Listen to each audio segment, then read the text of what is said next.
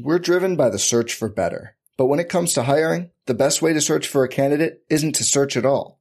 Don't search, match with Indeed. Indeed is your matching and hiring platform with over 350 million global monthly visitors, according to Indeed data, and a matching engine that helps you find quality candidates fast. Leveraging over 140 million qualifications and preferences every day, Indeed's matching engine is constantly learning from your preferences.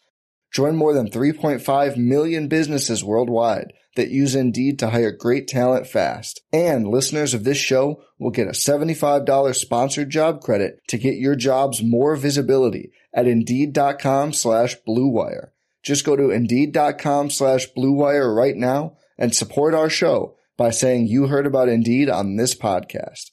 Indeed.com/Blue Wire. Terms and conditions apply. Need to hire? You need Indeed.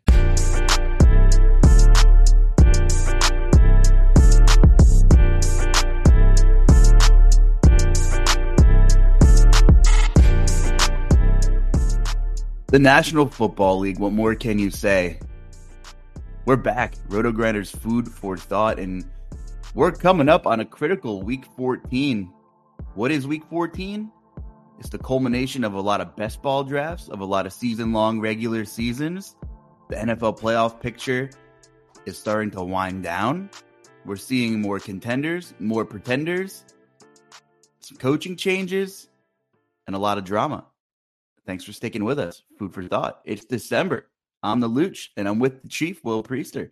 What's going on, brother? Good to see you again. Nothing much, man. I'm doing great. The NFL now stands for No Faith League. I don't have faith in anyone in the NFL. The NFL builds you up just to tear you right back down again. I don't trust anyone, and I'm saying that wholeheartedly. Let's go over the laundry list of teams that you thought you had a little faith in, and then they just went and wet the bed. The Denver Broncos, yes, I know they were facing the Houston Texans. Yes, I know C.J. Stroud is incredible. Denver, you had a shot to separate yourself in the wild card. No more faith in Denver. They let you down. Oh, look, the Pittsburgh Steelers, they fired Matt Canada. Oh, they still only scored 10 points. You thought they had a shot against the Cardinals at home. No more faith in the Steelers. We talked about this. You got the Philadelphia Eagles, which are last year's Minnesota Vikings. Oh, they're pulling out all these close games. Oh, the magic of Jalen Hurts. 49ers rolling in and stopped them 42-19. It's the No Faith League. Oh, we got the Cleveland Browns. They got a backup quarterback, but this defense is generational. They go in, they face the Rams. They get mollywopped 36-19. No Faith League. We've got the reigning champs, two-time champs, generational talent on the other side, Patrick Mahomes. Yeah, we're going to say that it was that no pass interference call at the end of the game. I get it. Doesn't matter. Scoreboard says 27-19, Green Bay. Jordan Love looking like the second coming of Brett Rodgers. No Faith League. At this point, the Cincinnati Bengals, at the recording of this show, might as well roll into Jacksonville and steamroll them, because I don't have any faith in them either, with Jake Browning on the other side. The gap is so marginal between half the league. That's what makes it so maddening. And I'm in Northeastern PA. I was at the bar with a lot of sad Eagles fans, and boy, did that place clear out by about 6:30 last night. Or should I say 6:30? But woo, good one. Oh, buddy. I mean, that might be the topic of this show. Here's the thing, though, Chief. Did the Eagles get absolutely destroyed on Sunday? The answer is yes. Do they still have as good of a chance as anybody to win the Super Bowl this year? I think the answer is still yes. How can we tier? Can we make like a little rankings tiered system here? I don't think anybody is on tier one all alone. And some people, but not most, before this Eagles 49ers game wanted to put Philadelphia on tier one. And I get it. One loss. Amazing start to the season. A win is a win. In the NFL, every single one of these teams has a gaping flaw. I think it's the first time in many years there is not one complete football team, in my eyes, in this league. We've seen a lot of teams get exposed. Okay, Philadelphia. What are their glaring holes? Secondary, is the big one. And Yeah. lack of creativity on defense, no pass rush. They just send 4. Kevin Byard didn't matter. Did Kevin Byard coming into town make a difference in that secondary? Absolutely not. The secondary is the Eagles' biggest problem, right? Yep. So let's go down here. What's the Dallas Cowboys' biggest issue to you, Chief? They can't beat the elite teams or what we perceive to be the elite teams. And I'm going to say this retrospectively because I'm moving forward as if no one is safe any week. That's how I'm moving forward the rest of the season. But prior to this week, who can't the Cowboys beat? They can't beat Philly. They can't beat San Francisco, and that's who they're going to have to beat to get out of the NFC to go to the Super Bowl. That's what I'm saying about the Cowboys. Who cares if you beat the Giants? Who cares if you beat the Seahawks? Who cares if you beat Washington? Who cares if you beat the Jets? Like, who cares? Beat the teams that you're supposed to beat. That's going to actually put you in a mind frame, put you in that upper echelon to say, let's consider them a real Super Bowl contender. Dallas hasn't won a Super Bowl since 1993. Am I right on that, Luch?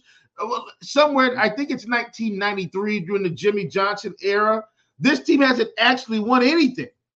They've won a lot of regular season football games, but in the playoffs, have they closed the deal? No. Talk to me after you close the deal. That, you know what I'm saying? Like that's what I want to know. Can you close the deal? Can San Francisco close the deal? Can Philly close the deal? Philly closed the deal last year. They played great, but I don't see that same Philly team. And we've been talking about this for weeks. I don't see the same Philadelphia team that I saw from last season. The secondary's crap. We saw Deebo Samuel just run through this secondary all second half, moving the ball up and down the field. Christian McCaffrey, I know this is part of their defense. Like Christian McCaffrey popping them for 10 yards here, 15 yards there. Brock Purdy looking like the second coming of Joe Montana. Like, Deebo and Ayuk looking like Jerry Rice out there. Like, come on, Philly. Like, what is this? You're what right. is this? They're not as dominant as we've seen them in years past. And listen, and let me say this, because Dallas did play this week. The Seahawks scored 35 points in this game. Okay? So I don't want to hear anything about this Dallas defense. Now, did Michael Parsons come up with a play at the end of the game to close it for them? Absolutely. Yes, I know they played on Thursday night. Yes, I know it was a short week. Yes, I know they didn't have all the time to prepare in the world. But guess what? This wasn't really a short week for Dallas, believe it or not. They just played on they played on Thanksgiving, didn't they? Dallas played on Thanksgiving. So this wasn't a short week. So they don't even get that excuse. They just didn't play well. I know they scored 41 points. The defense was atrocious. They gave up 35 to Geno Smith. DK Metcalf looked like Megatron the whole game. Okay, I digress. I think Luke, those three teams are really interesting because defensively, Dallas likes to play man single high. So does Philadelphia. San Fran doesn't really run too high. It was supposed to be an A.J. Brown feast game. Couldn't get him the football. That's two games, two big NFC games. Well, that's two big NFC games where coverage should have favored A.J. Brown, and they couldn't get him the football. But A.J. had the stats. I mean, there was some crap fourth quarter garbage. That's okay. But you get what I'm saying. You look at the stat sheet, you say, A.J., over 100 yards again. They scored 19 points. Here was the problem with the Eagles, to me, in that game, Lucha. And it feels like now we're talking about Eagles 49ers. I do think that was the pivotal game of the weekend. I will say that. I think that was the let's see who comes out of this one. This should be a defining moment. Here was the Eagles' problem. They moved the ball down the field early. They got 2 field goals, didn't they? Or 1 field goal? It was either 1 or 2. They didn't put the ball in. They didn't get a touchdown out of any of those 2 drives, and it snowballed on them. Luch, I'm convinced they get 2 touchdowns in that drive. This game has a totally different outcome. Yep. Totally. But what happened? They got it and they couldn't put it in. And when you're playing a team, these types of teams, you got to score. And you got to score. Now, look, here's why. Because you know your defense isn't going to slow this team down for very long. So the offense has this weight on its shoulders that says, hey, guys, if we get close, we got to score touchdowns against this particular team. You can get away with that with the Jets. You can get away with that with the Giants. You can get away with that with Washington. You can get away with that with the Panthers. You can get away with that with the Buccaneers. You can get away with that with the Cardinals. And I'm naming all these bad teams for a reason. When you're not playing good football teams, you can get away with stagnant drives. When you're playing some of the best teams in the league, even with their deficiencies, you better score touchdowns. And really, to me, Luce, that's what this came down to the end. They didn't score the touchdowns early. If they score 2 touchdowns, it's 14-0. And guess what? Now San Francisco has to play a different style of football. Maybe you make Purdy throw a bad throw because they're trying to keep pace. See, all those little things can happen when there's a different type of pressure. But when you go and get 2 drives, you score 6 points, and you look up, it's 6-0. Who cares? We could go get a touchdown, and that's what happened. Touchdown, touchdown, touchdown. Before you look, it's 21-6. Just like that. I'm just saying, I mean, the biggest elephant in the room here, and we both kind of hit it, is the gap is small. There's no dominant team. Every team, even the quote-unquote good teams, have a glaring hole, right? The Eagles, secondary, Dallas. I mean, what do you want to say about Dallas, right? I mean, they've had a pretty easy strength of schedule for the most part. Honestly, they could have beat Philadelphia a couple of weeks ago, last month. They've had some troubles running the ball in neutral situations. I mean, they have a decent rushing total, but there's nothing about their run game that kind of wows me anymore. But I don't mind the spot that Dallas is in. So shocking with Zeke going out of the building. It's amazing. Suddenly, they can't run the football at all. Ezekiel Elliott might have been a lot more valuable to this team than they thought.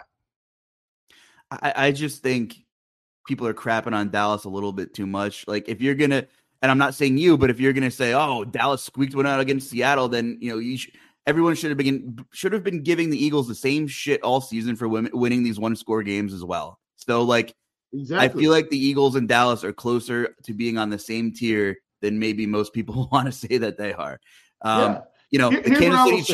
The Kansas City Chiefs. Who would have thought we'd be sitting here, a year and a half ago, fast forwarding to December 2023, saying the defense is the strength of this team because they have nobody on the outside, and that showed against Green Bay. It's been showing all year where, you take away Travis Kelce, who Father Time's slowly catching up to, and you do what you can. And there's nobody else to make a play on this Chiefs team. The Chiefs have glaring holes at wide receiver. This blitzing man defense is carrying Kansas City, and it wasn't enough to beat Green Bay. You look at Buffalo. What's Buffalo's issue? Well, they have plenty of organizational issues. They're firing scapegoats all year. The defense has been bad. They abandoned the run game early in the year. Maybe it's too late for things to balance out. I did go ahead after our show last week and bet on Buffalo at 35-1 to win the Super Bowl because I think the AFC is wide open and the league collectively may be pretty damn wide open, and it's been pretty random. So I don't know if Buffalo is going to get hot and sneak in, but they have Kansas City next week coming off a bye week. And are we even what tier is Kansas City on in this league?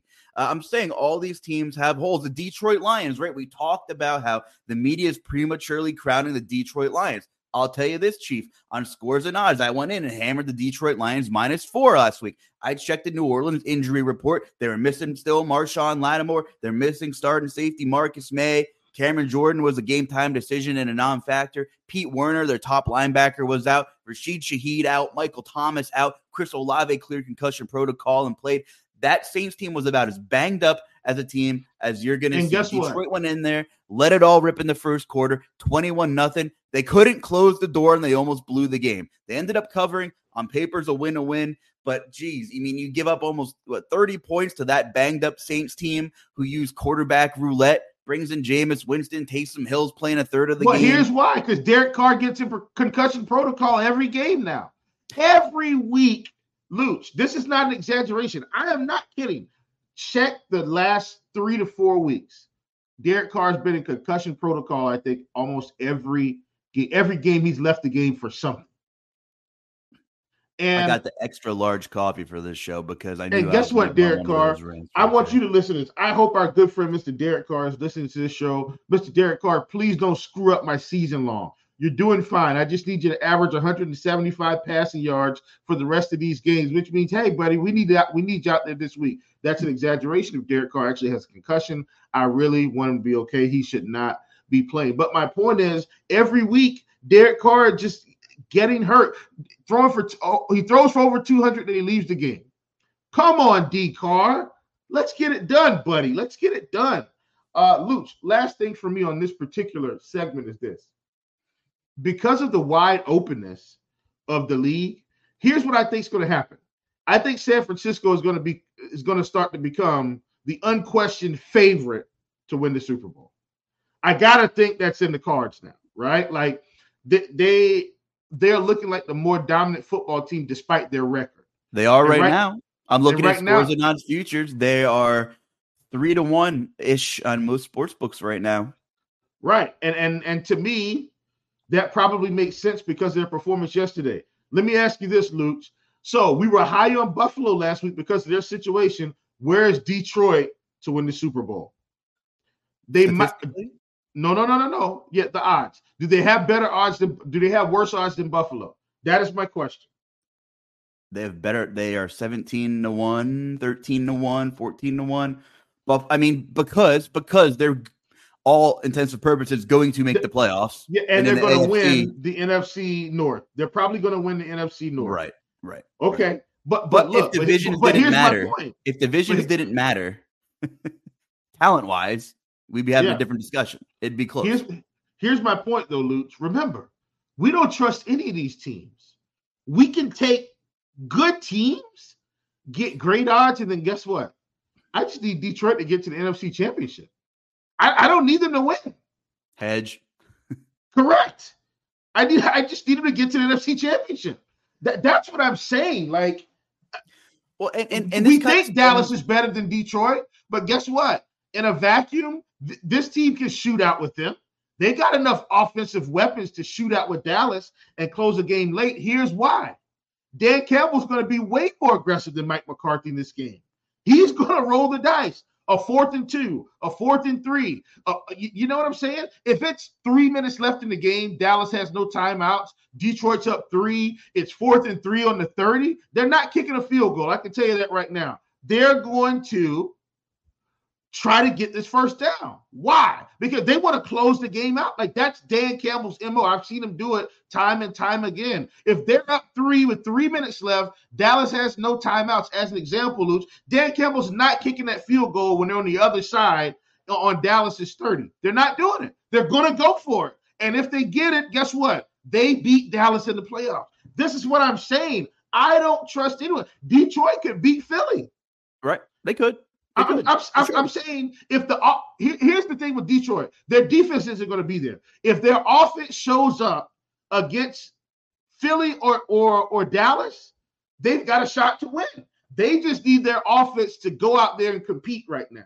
Because their defense isn't going to be there. We already know this, right? We've seen it. Saints 28, if the Detroit Lions offense shows up, if Jared Goff doesn't have any turnovers, if Amon-Ra St. Brown pops, if Jahmyr Gibbs pops, if David Montgomery can keep rolling, if Jameson Williams keeps ascending, if Sam Laporta does what he's supposed to do, Khalif Raymond catches a couple passes, Josh Reynolds catches a couple passes, you're going to look at the end of the game and go, oh, wait a minute, they just scored 35 points. The Cowboys have actually got to go win this game. Philly's got to go win this game. That's what I'm saying. Like, I don't see anyone that I feel 100% confident in, not even San Francisco. And that's saying a lot. Look, do I trust San Francisco? Yes. Do I trust what they have there? Yes. But I don't feel like they're the 2000 Baltimore Ravens. Are there any tier 1 teams right now, or are there just like 5 tier 2 teams? Well, let me say this. Let's do it in terms of, because we got to rank them where they are this season. I think if we said, who are the tier 1 teams in the NFL right now? Like tier 1, in no particular order, I think we would say Dallas, Eagles, 49ers.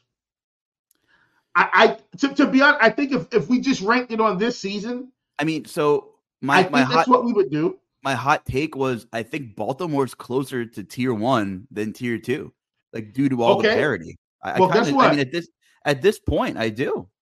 No. So we'll throw them in there. I think that's a great point. I think Baltimore is in there, right? So let's do that. So I think at tier 1 right now, we'd say Dallas, Baltimore, Eagles, 49ers. In no order. No particular order. Right. No particular order here. I'm with you. In tier 2, I think we go depending on what you do with Baltimore, but I'm looking at the list here. Baltimore's tier 1. I think tier you have 2, Miami. I think we go Lions, Miami. Yep. The Chiefs. Yes. And honestly, we'll see where the Jags come out after the recording of this. But I think it's just those 3 teams. I think everybody else is below that. Everybody. The Chargers aren't there. What if Buffalo is 7-5 right now? What if they're Buffalo's a tier 3 team? Here's why. No fault of their own. Their defense is done, and that's not their fault, right? They've got injuries everywhere, right? Like nobody's playing. Their whole defense is almost backups. We've got Von Miller out here getting in the legal troubles. Like, come on, guys. What is happening? So they just got a lot of stupid things that are happening with this team. And I just don't see it. So once again, we'll see where the Jags come out. Like right now, the Texans are probably tier 2. I'm saying generally speaking, like they're probably a tier 2 team in the NFL, despite the fact that they've kind of got this weird thing going on with them and the Colts. Like, we got to figure out who's going to get in. And I don't think the Colts are tier 2. Right. But I think you make a good point on the Jaguars. I mean, they're if they go out and take care of business on Monday Night Football, they're about to write their own destiny tonight. They are. If they win this game with Cincinnati, they win with Cincinnati, they're probably going to win the division easily. I think they get through. Two points I want to make, and you could spin it whichever way you want, but go back 5 podcasts ago, maybe the sky was falling with San Francisco. Their defense looked like it was in shambles. Offensive line was hurt, and it was in shambles. Like, we didn't make this up. It wasn't in shambles. They lost to Cleveland, Minnesota, and Cincinnati, right? And then, God, did they need a bye week? But what I'm saying is, 5 weeks in the NFL is an eternity. You go from looking like, holy hell, what's going on, to, wow, they're in the class of their own. Who knows what this we'll be evaluating the situation in 5 weeks, and who knows, what we're going to say here. That's how crazy the NFL has been. I think it's kind of a war of nutrition at this point for some of these teams. But talking about Detroit, and obviously Jalen Hurts to Jared Goff is a gap based on what Jalen Hurts can bring to the team. But their issues and their strengths are kind of the same. They have head coaches that like to gamble. They have this run game, that's creative behind a really good offensive line. They don't. I don't want to say they both need play action to thrive, but they're much better when play action is working. They got weapons on the outside, who thrive off play action. They both have good defensive lines with absolutely atrocious secondary play. They're kind of similar in terms of, what kind, it depends on how the playoff scenario breaks out. Sorry, I got people on my front porch. They're probably coming to get my neck after I'm, crapping on the Eagles so much here in Northeastern Philly. But, it depends because there's such a battle of strengths and weaknesses and parodies, and it's going to be really interesting to see how it breaks out. But, like we've said on this podcast, it's kind of maybe a half a season premature for Detroit to kind of get there. Like, you hit the right 2 or 3 pieces in the offseason, and boy, are we going to be sitting here in September saying, wow, Detroit could be a powerhouse? Like, absolutely. But like you said, if you wanted to bet on the 49ers, you already missed the boat because you could have got much better odds 5 weeks ago. You don't want to bet them at 3-1 now. But with how crazy the NFL's been, who are we to sit here and say Detroit can't get hot and make it to the Super Bowl, though? Right? Do I think they can knock off the Niners? They could. Is it likely? Probably not. But this is the NFL. If Detroit will get up 10-0 in a ball game with San Francisco, I think anything could happen. You could say the same thing about 8 or 9 teams right now. Luke, let me say this. Here's the difference in the 49ers and everybody else. And I honestly believe this is the difference, right? So, yes, when the 49ers were losing those games, Trent Williams was not playing. And yes, Deebo Samuel was not playing. But here's something else they did that I think may be going overlooked. They went out and got Chase Young. After all this turmoil, they still got the best end of the stick. Luch, they went out and got Chase Young from Washington on basically, hey, come here, let's win a championship, and then you can do whatever you want. That's what happened. They went and got God, they picked up somebody else too. Like right there, right along with getting Chase. It's like they went out and got a guy that could be game changing. Now you've got to deal with him and Bosa on the edges, or they move him around. Like that is what they did. Dre Greenlaw playing aggressively. Like this is what they did. Fred Warner playing aggressively and getting another edge guy changes the complexity of their defense. So, listen, hats off to the Eagles. They went and got Kevin Byard and I think they did the right thing here, Luce. They were trying to do some type of shoring up on the secondary, but they need more, and they're not going to get it. That window's closed. So they got to figure it out with what they have. The Cowboys have to figure it out with what they have. And look, man, I don't think I've counted out Patrick Mahomes. Well, I did start counting him out last season because things weren't looking good for a good period of time. And that's how they look right now. But I think this time it's real, Luch. I don't know if they come out of the AFC. There's a chance they're a one and done. There's a chance. I'm not saying it's likely, but they can't move the football. I mean, here is case in point. Your quarterback could be the best gunslinger on the planet, generational talent. But if you don't have anybody else, you bracket coverage Travis Kelce, eventually someone else has to make a play. You have great play calling. I mean, Andy Reid, top 5 play caller, right? I mean, Patrick Mahomes, top 2 quarterback, maybe the best quarterback in the league, depending on who you ask. Probably is. Run game has been stepping up because it has to. They have to run the ball more than they have in years past. But just goes to show you, hey, you don't want to step up and bring anybody else in. They tried getting these kind of flashy guys in the draft. Sky Moore was a dud. Kadarius Toney, here come the health issues. He's been terrible, right? Justin Ross got hurt again. Marcus Valdes-Scantling is horrible. Cost the game against the Eagles. Not solely, but, the ball was literally in his hands as time was winding down. So we talk about in this pod, you got to go get your quarterback some help. Tyreek Hill leaves town. They were fine for a while, right? These teams have to be kicking themselves for not finding money to bring in DeAndre Hopkins. I say it and I'll say it again. Like, I love DeAndre Hopkins has been nothing but a pro.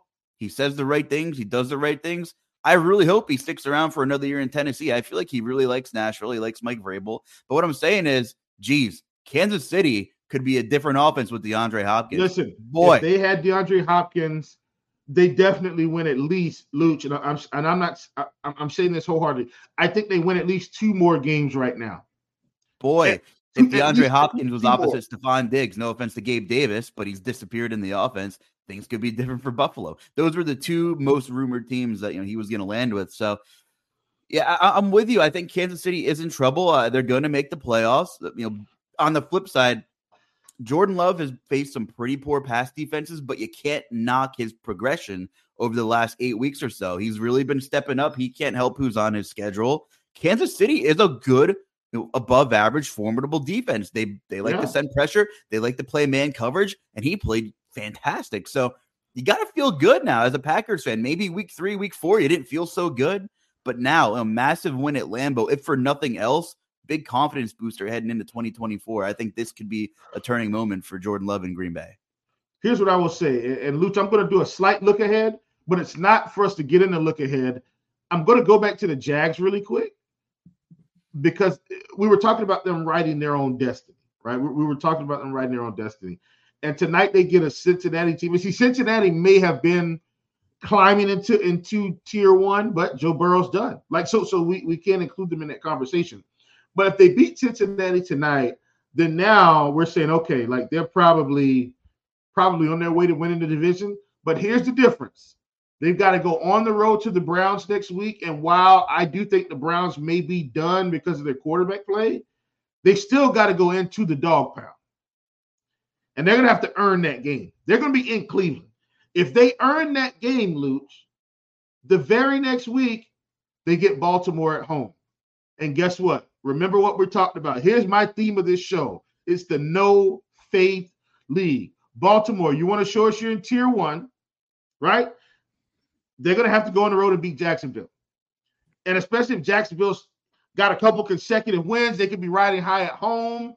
Like, you get what I'm saying, Luch? Like, we're saying this all now, and in 2 weeks, the Ravens could lose to the Jags on Sunday Night Football. It's possible. I'm not saying they do or don't. I'm saying this is what we've been dealing with all season long. No faith football league. That's what this is. Anybody could lose any week to anyone. Absolutely. And one more team, and listen, Miami is going to absolutely steamroll Tennessee in next Monday Night Football. You know, I don't know that. I'll get into Tennessee. Oh, I am for sure, no doubt. I think the line opened at 12.5. It should probably be 17, and it's not a Will Levis thing. It's not a Will Levis thing. I get that. I get that, Luke. So here's I'm sitting here still begging for Miami to beat, you know, a playoff level opponent. And their defense statistically has been very good since Jalen Ramsey has come back and played football. Right. But, you know, okay, you play the Commanders, you play the Jets, you beat the Raiders, you lose to the Chiefs, you know, you beat New England, you lose to the Eagles, you beat the Panthers, you beat the Giants. I mean, you get steamrolled by the Bills, you beat the Broncos by 50, you beat the Chargers. I mean, the Chargers are terrible this year. I don't see a quality win. I don't see a quality win on the Dolphins. We're saying the same thing about Dallas. We're saying the same thing about Dallas. That's why there's so many question marks here. And listen, yes, on offense, yes. Miami is exceptionally talented on offense. The great play calling. I need to see this defense against a quality opponent. We know Miami is going to post 30 to 50 points on the Commanders, on the Titans, on Denver. Tyreek Hill should be the MVP. Is he going to get it? Probably not, because they never give it to a non-quarterback. But what Tyreek Hill's doing is unbelievable. Like, I think he should be the MVP.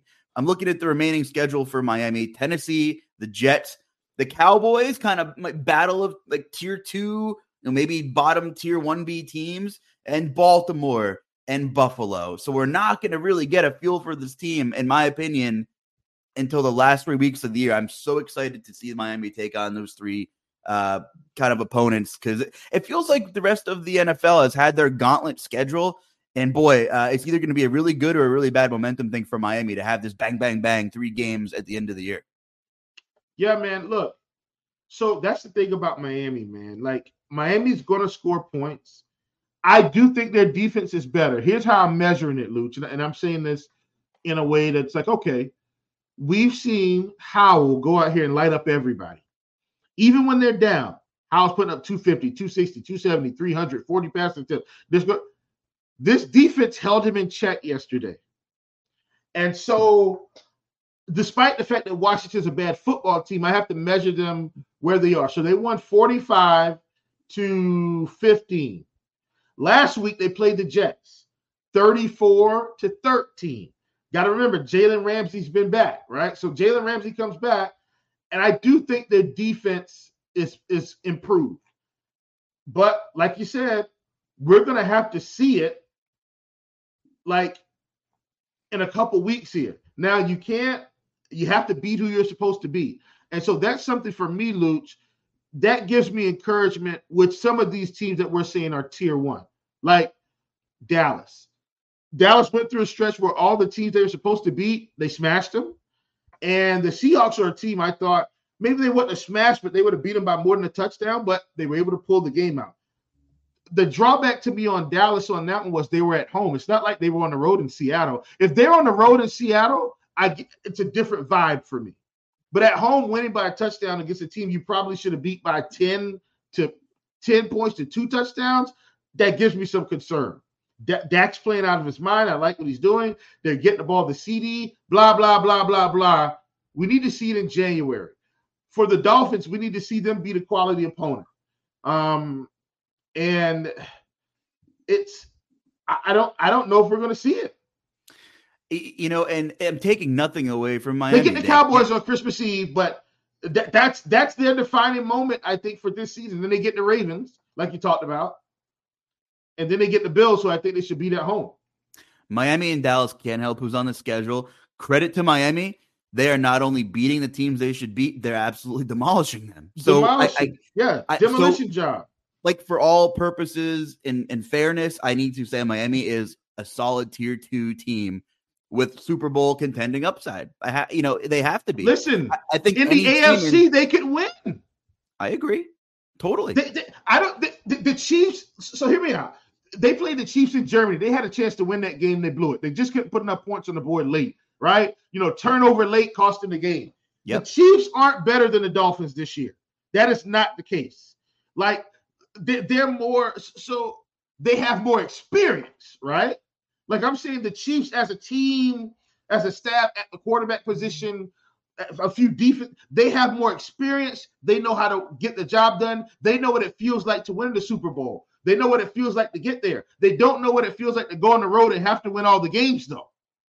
Chiefs have never won, and they don't have as much talent. The Chiefs aren't going to the Super Bowl this year. That's number one. Number two, the Dolphins have to win. They have to beat one of the two. Preferably, they probably want to beat the Ravens because they're in the conference. They need to beat Dallas or the Ravens. If they don't, I don't think it's going to be good for their psyche in the playoffs, Luch. Because at that point, they would not have really beaten a good team all season.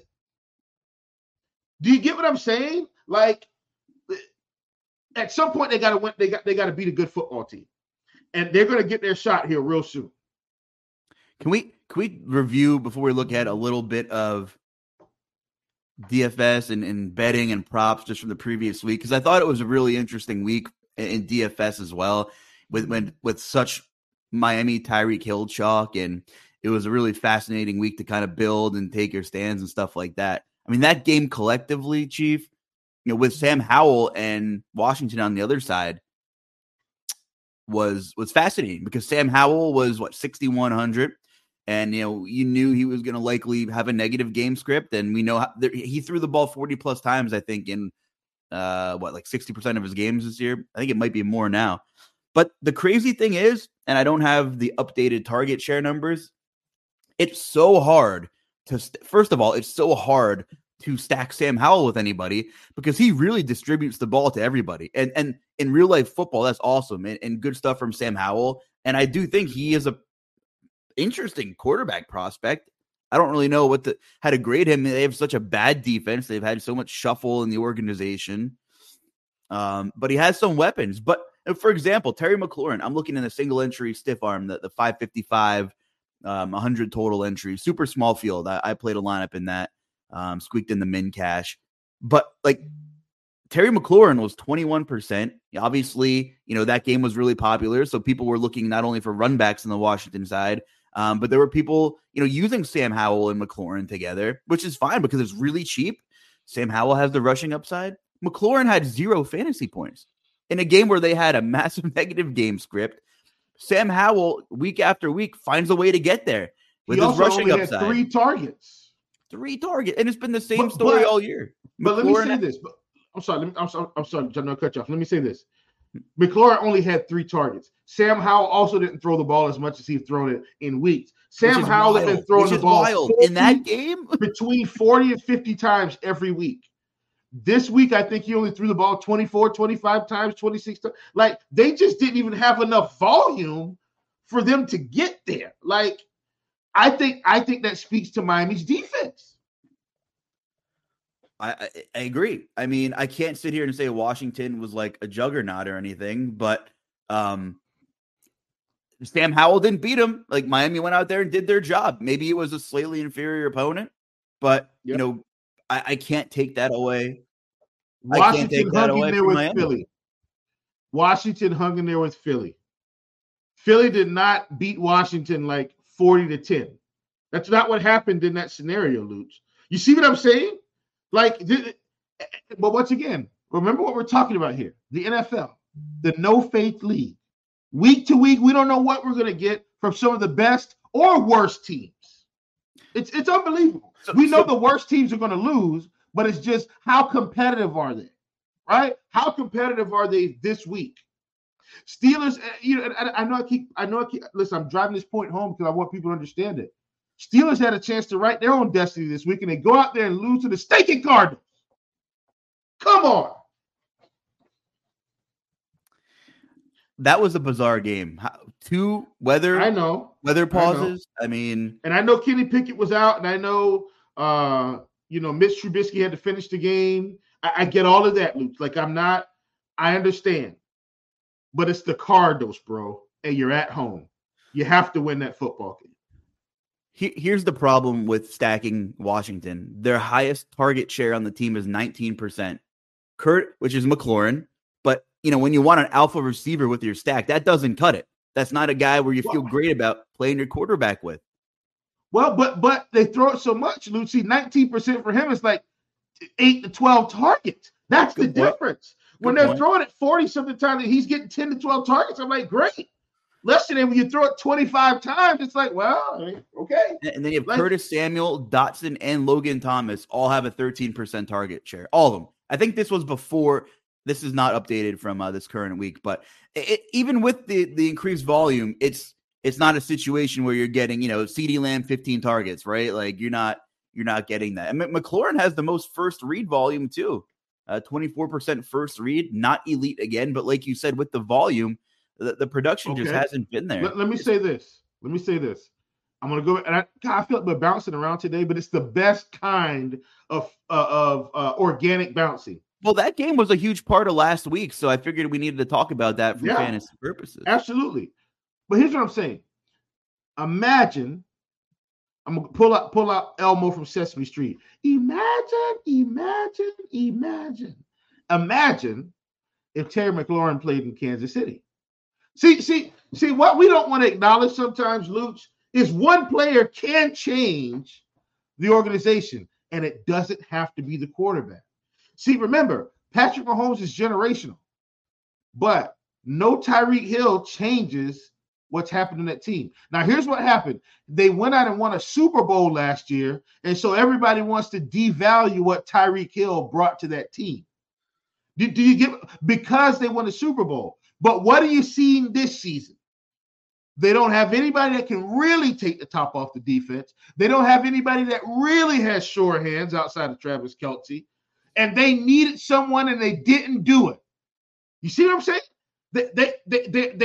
They're treating Mahomes like Tom Brady, and he's earned that. But Tom Brady still had sure-handed receivers. They just weren't superstars. When you look down the line, and you're talking about Wes Welker, right? And you're talking about Gronk, and you're talking about Julian Edelman. While those guys may not have had breakaway speed, they weren't Randy Moss. Here's what we knew, Luch. Late in the game, minute 20 seconds left. Tom Brady gets the ball at the 20. We know if Julian Edelman runs a 10-yard out route and Tom Brady has it there on time, he's catching it, he's getting out of bounds. We don't have to wonder, or we didn't have to wonder, whether or not Julian Edelman was going to catch a pass if he was open. We didn't have to worry about whether or not Julian Edelman was going to catch a pass if he had 3 people on him. Same thing for Wes Welker. With Kansas City, I don't know if Sky Moore is going to catch a pass if he's wide open. MVS, Rashee Rice, Kadarius Toney. I don't know what's going to happen in the last minute and 20 seconds of the game anymore with Patrick Mahomes and the Chiefs. That should tell us something. Luch, 2 years ago, we didn't have to worry about this. What did we say? Patrick Mahomes gets it late, you might as well hand this team a touchdown. That is not the case anymore. Now, look, once again, they did not call the PI yesterday. But even the possession before that, Luch, Patrick Mahomes has got a chance. He throws an interception. Guess who that ball was to?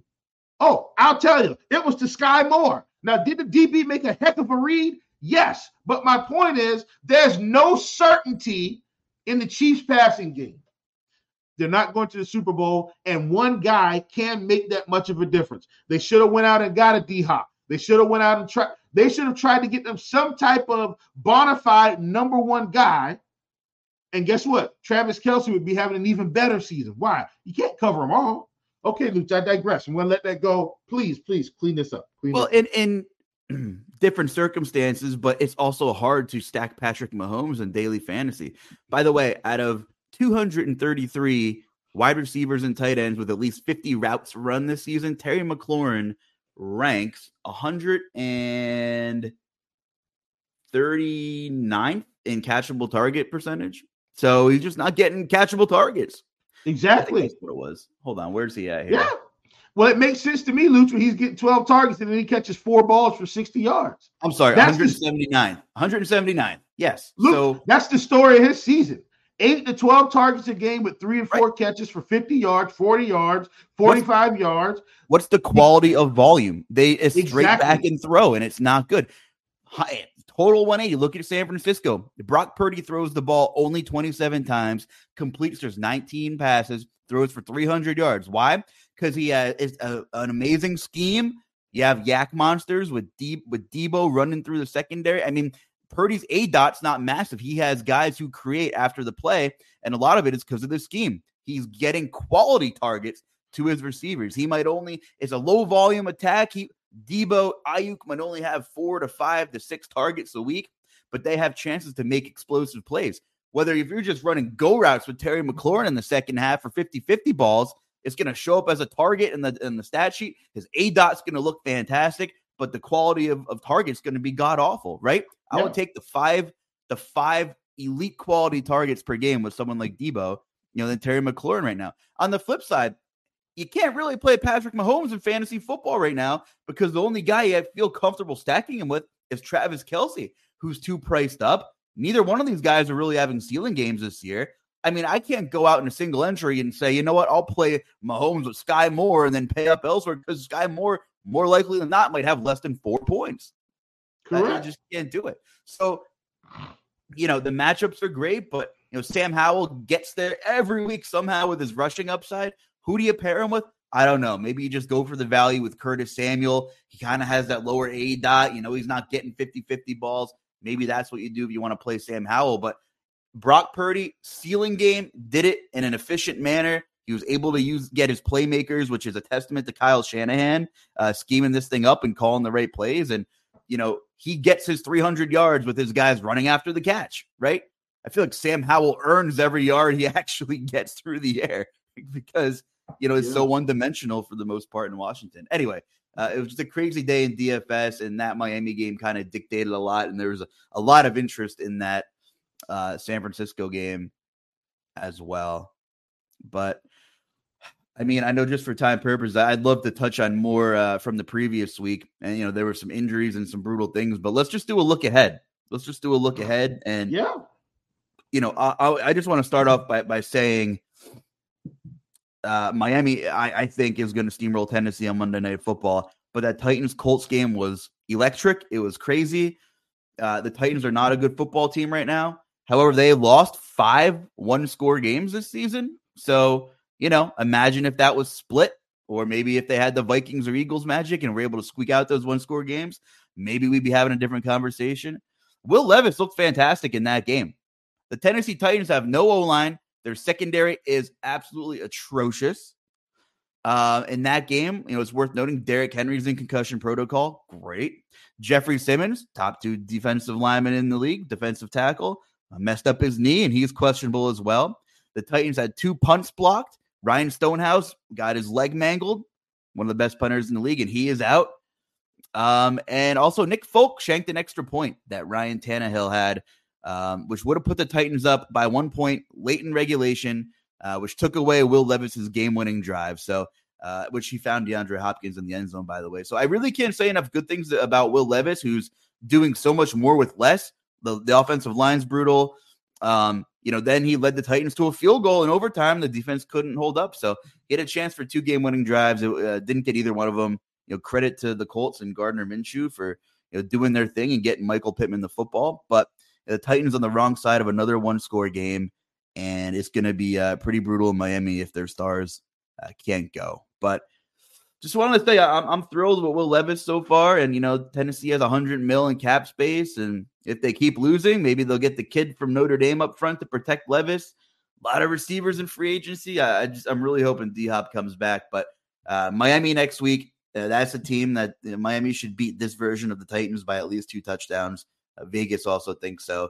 The Colts, getting it done, and they're kind of in the thick of this playoff picture as well. Zach Moss was the mega chalk, and he really didn't do anything. He had 7 fantasy points. In the 555 single entry, he was 86% owned.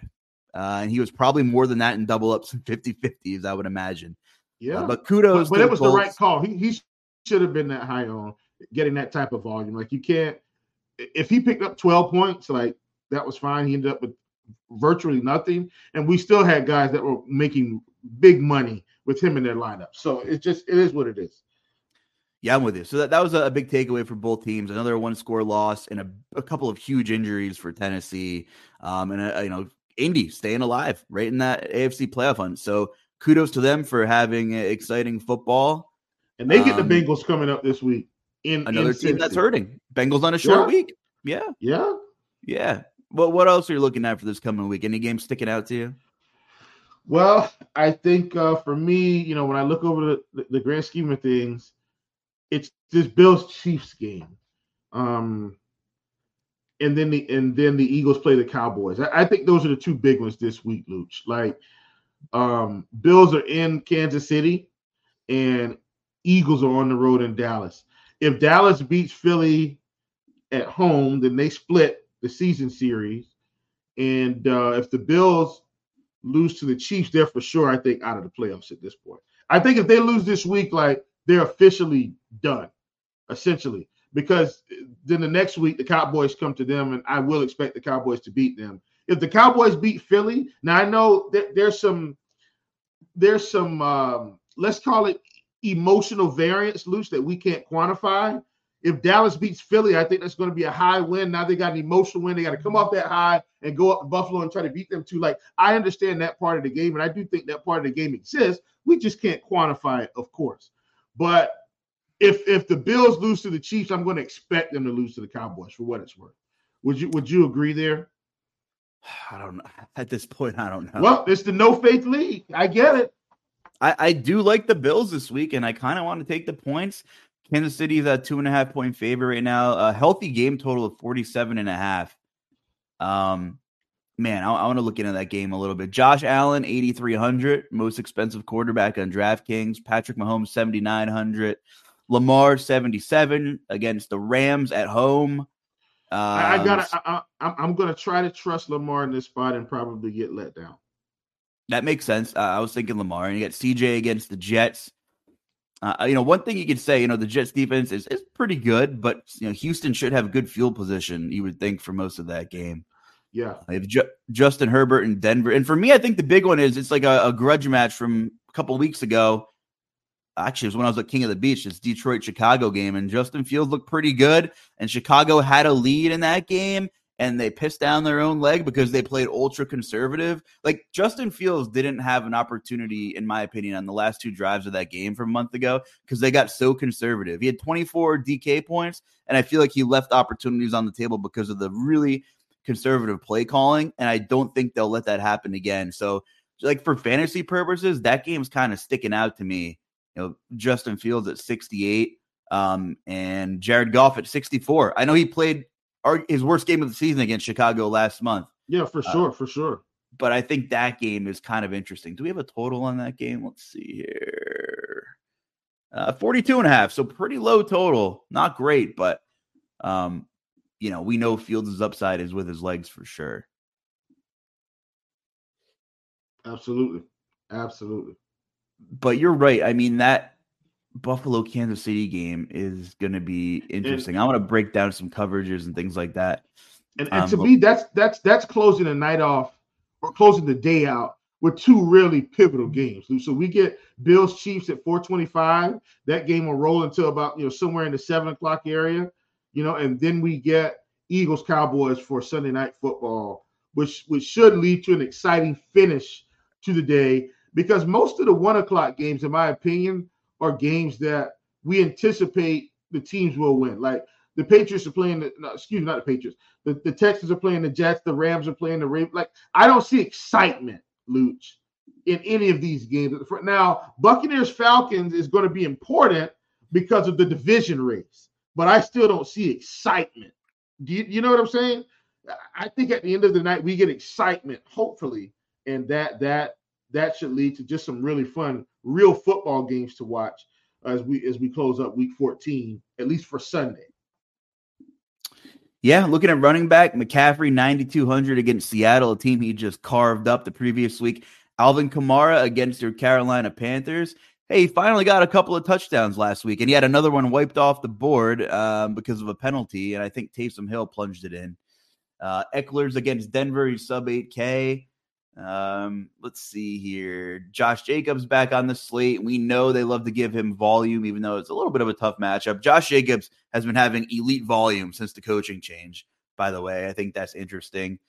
Jahmyr Gibbs in that Chicago game. What do they do? Zach Moss, 5,900. So they finally priced him up. I tell you what, though, that Bengals defense is so bad against the run, and maybe people will get off Zach Moss a little bit after he kind of dumped his massive chalk last week, that I actually might be interested in going back to Zach Moss in this matchup.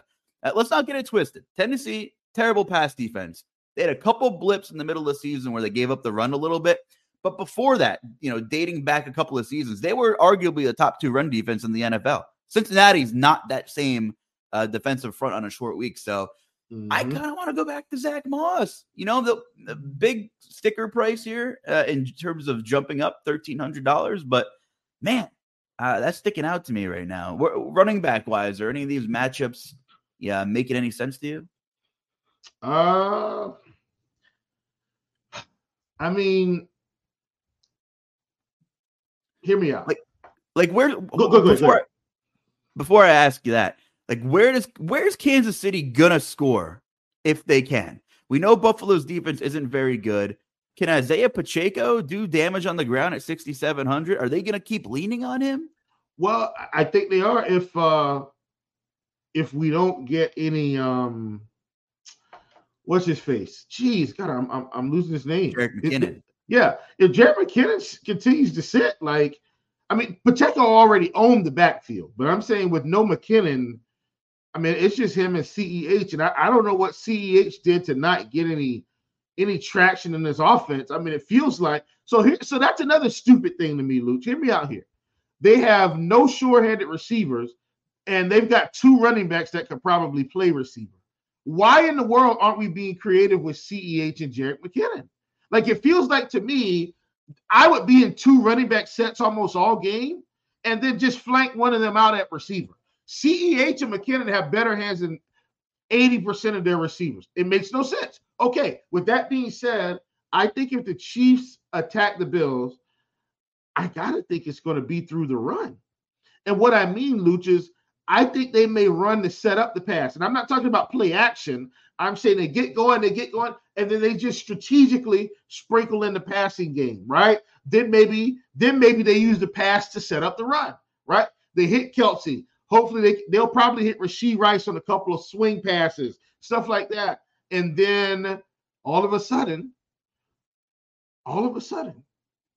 you see Isaiah, Sonic the Hedgehog Pacheco hitting an outside zone scheme run and pops him for 15. That's what I think we see in this game. And because here's the thing, Andy Reid isn't going to limit Patrick Mahomes in terms of his throwing, Luch. And Mahomes has been an extension of the running game, believe it or not. Most games he's rushing for over 20 yards a game on, 3 to 4 scrambles, which is helping them keep drives alive, so forth and so on. So I'm going to give this game to the Chiefs, but I think Josh Allen and the Bills have an outside chance to win this game if their offense is humming along. So Kansas City, I'm using fantasy points data. I don't think it included yesterday's games, but they play the most too high coverage in the league, and they play a top 10 rate of man, I think. And we're talking extremely low sample sizes here. Josh Allen has 30 dropbacks against man coverage too high looks this year. He's only completed 52% of the passes, but he's thrown 5 touchdowns in those 30 dropbacks against us. So that's interesting. His YPA is not great. Yards per actually 7th in the league. There's only been 10 quarterbacks with 25 or more dropbacks against that coverage. And I'm not really shocked. A lot of the league plays zone, a lot of zone. So there are a few teams that play a ton of man. Kansas City's top 10, but the Giants play a lot of man. Tampa Bay plays a lot of man. Dallas and the Eagles play a lot of man. That's why we if you have an offensive line that can hold up against the Eagles or the Cowboys, we love, looking at those alpha receivers, DK Metcalf. He's the man coverage guy in Seattle. Tyler Lockett's the zone guy. A.J. Brown is the man guy in Philly to go against those coverages. So we'll have to see. They're single high man teams, though. Kansas City plays too high. So I'm not sure. I'm assuming Stephon Diggs will be the possession guy. We'll see. But Kansas City, that defense has been carrying them. But this is so much at stake for really both teams. A little bit more for Buffalo. Yeah. But it's going to be great. Yeah, for sure. For sure. Let's see here. Let's just take a quick look at wide receiver. All right, Diggs is the highest priced receiver, 88.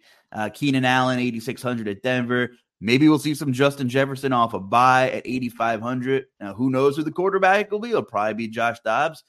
Amon-Ra St. Brown, 8,200 against Chicago. Seems like the high floor, high ceiling cash game type play at that price. He really does. And you got Mike Evans, Jamar Chase, Nico Collins against the Jets. Yeah, how about it? I think this thing is probably screaming an Amon-Ra St. Brown kind of chalk week when we're looking up top here. Yeah, probably so. Amon-Ra was someone I had massive exposure to this week, but I mean, he got the touchdown. He just didn't get there, like in terms of yards, because they were up by so much. And the Saints, I mean, they were playing from behind. The Saints were, and I mean, Amon-Ra just didn't really have to get involved in this game late. So hopefully this week it'll be a rebound spot for him. I do think sneakily the Broncos could hang a number on the Chargers, at least statistically. Like they could score some points in this game. Like this could be a nice Sutton, Jerry Jeudy game. And I know we haven't seen Rush throw for over 200 yards. It feels like forever. But I mean, this could be a game where Rush could pop for 250. And 2 touchdowns because the rushing upside has been there with Russ. That's something that I don't think we've talked about. The rushing upside for Russ has been there this season. And he's not taking big hits. He's running, he's sliding, he's getting out of bounds, he's getting down, and he's, racking up 30, 40 yards a game. I feel for the Broncos fans. What a roller coaster of emotions.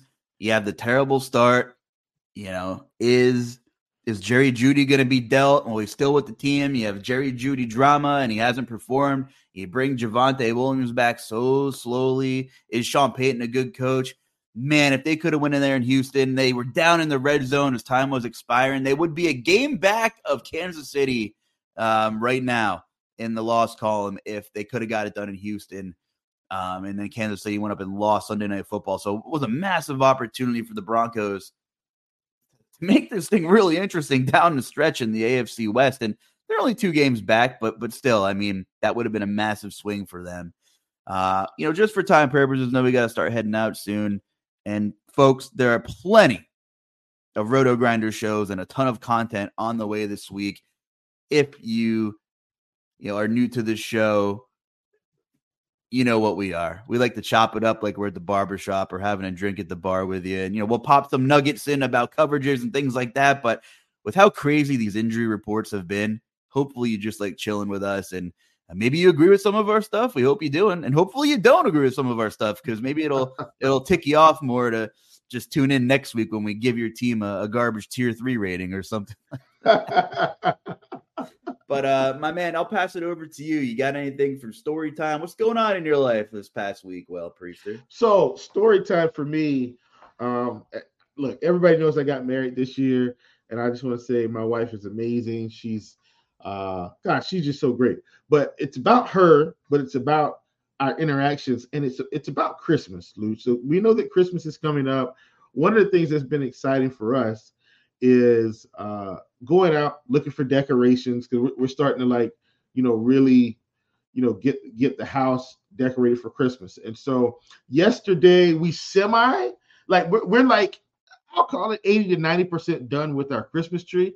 One of the things that was cool about the Christmas tree is when my wife started, she's I think she was either on maybe, I don't know, TikTok or Instagram, some form of social media where she was just kind of looking at Christmas ideas. Maybe she saw some stuff on Pinterest. I don't want to lie, but I think maybe it was a combination of all 3. But she's just kind of looking at stuff and ideas. And so she's got this amazing vision for the tree. Now, keep in mind, Luch, I told her, I said, hey, you just do whatever you think is best. And I'm going to be here, stringing up ornaments and trying to help with whatever I can do, right? So she's got this, I guess, vision that she's putting together for the tree. You know, we agreed on some colors. So this year we're going with classic Christmas colors. So it's like red and gold, basically, is what we have on the tree. Red and gold. Nice classic Christmas, right? And so the first thing she does is she starts with the ribbon on the tree. She started there. She saw this idea.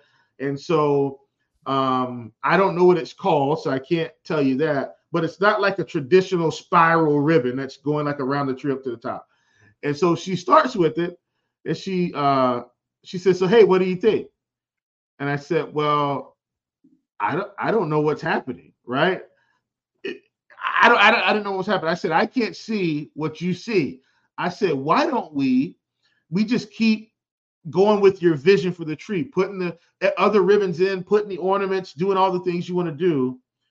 And Luch, I got to tell you, man, like I said, we're 80% done. We got to, go and do some more things. She's got picks in the tree, like gold accents and pine cones with all this other stuff. But Luch, when we finish the tree, right, or we're 80% done, I think it's like one of the most beautiful trees ever. I mean, it looks so good. Why am I telling this story? Because I like to parlay this stuff into like real life for whatever reason. It's just how my brain works. The tree to me this year, and just doing that with her and interacting with her, it's just like real life, right? Like you got to get a good vision about yourself, right? You want to do something. You want to be a doctor. You want to be a lawyer. You want to be a fireman. You want to be a policeman. You want to be a teacher. You want to be an NBA player. You want to be a Major League Baseball player. You want to change careers. You want to go back to school. You want to get married. You want all these things, right? You've got to get a blueprint for yourself in your mind. And you just go start, right? And guess what? You're probably going to ask someone, "Hey, what do you think about this?" And they may give you, "I don't know," or I don't know about that. I think that's crazy. Well, guess what?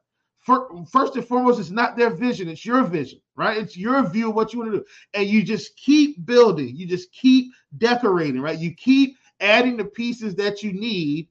And in the end, you're going to end up with a beautiful Christmas tree. You're going to achieve the results. You're going to get to the goal that you want to get to. That's life, right? That's what life is. Life becomes more beautiful the more you put in. So invest in yourself, invest in your vision, and in the end, you're going to be just fine. That's story time for the week. Yeah, man. Investing in yourself is easier said than done sometimes. I mean, you put other people first, and if you're, sometimes I feel selfish when I try to do something for myself once in a while or take time for myself. Talk about it. But you have to. And right now I'm kind of guilty of it. I mean, even microcosms, like little things, like 2 months ago I was like getting back into shape pretty good. I put on some weight. I know I need to lose some weight. I just had so many things going on. We bought a house, like I had minimal time. And I've been slacking a little bit, but you got to just, you got to stop making excuses and put yourself first sometimes. And find time. There aren't enough hours in the day. That's for sure. It sure doesn't feel like it sometimes, man. Wish each day had like 5 more hours in it. That'd be great. Like but I know I have to do it. I have to hold myself accountable, and like you said, you got to put the time in, and things don't happen overnight, whether it's your career, whether it's for yourself. I mean, career-wise, I've been told no a million times, and there are times you want to give up and times you want to stop. I mean, I've been in journalism since I was in college, basically now. And I actually just fired off a random email to Roto Grinders years ago. Said, "This is who I am. I'm pretty good at DFS. I have like a decade of editorial experience. I think I could bring some stuff to the table. Hey, do you want to hop on a call?" Always hop on a call. Like, there's no reason to say no. Even if you don't think you're interested in something, like, you never know who you're going to network with. That's the incredible thing too, right? And as I've become older, I've become a little more introverted. I need to kind of just get myself out there a little bit more. I guess I just hate people more as I get a little older, or just rather be in, the cozy house with a roof over your head. But you got to get out there and keep talking to people, right? Yeah, man, for sure. And as they say around the corner in my hood, for sure, when I was in high school, for sure. Hey, let's get out of here. Thanks for tuning in to Motivational Speech with Chief and Luch this week on this edition of Food for Thought. Hope you enjoyed it. Chief, anything else, or are we out of here?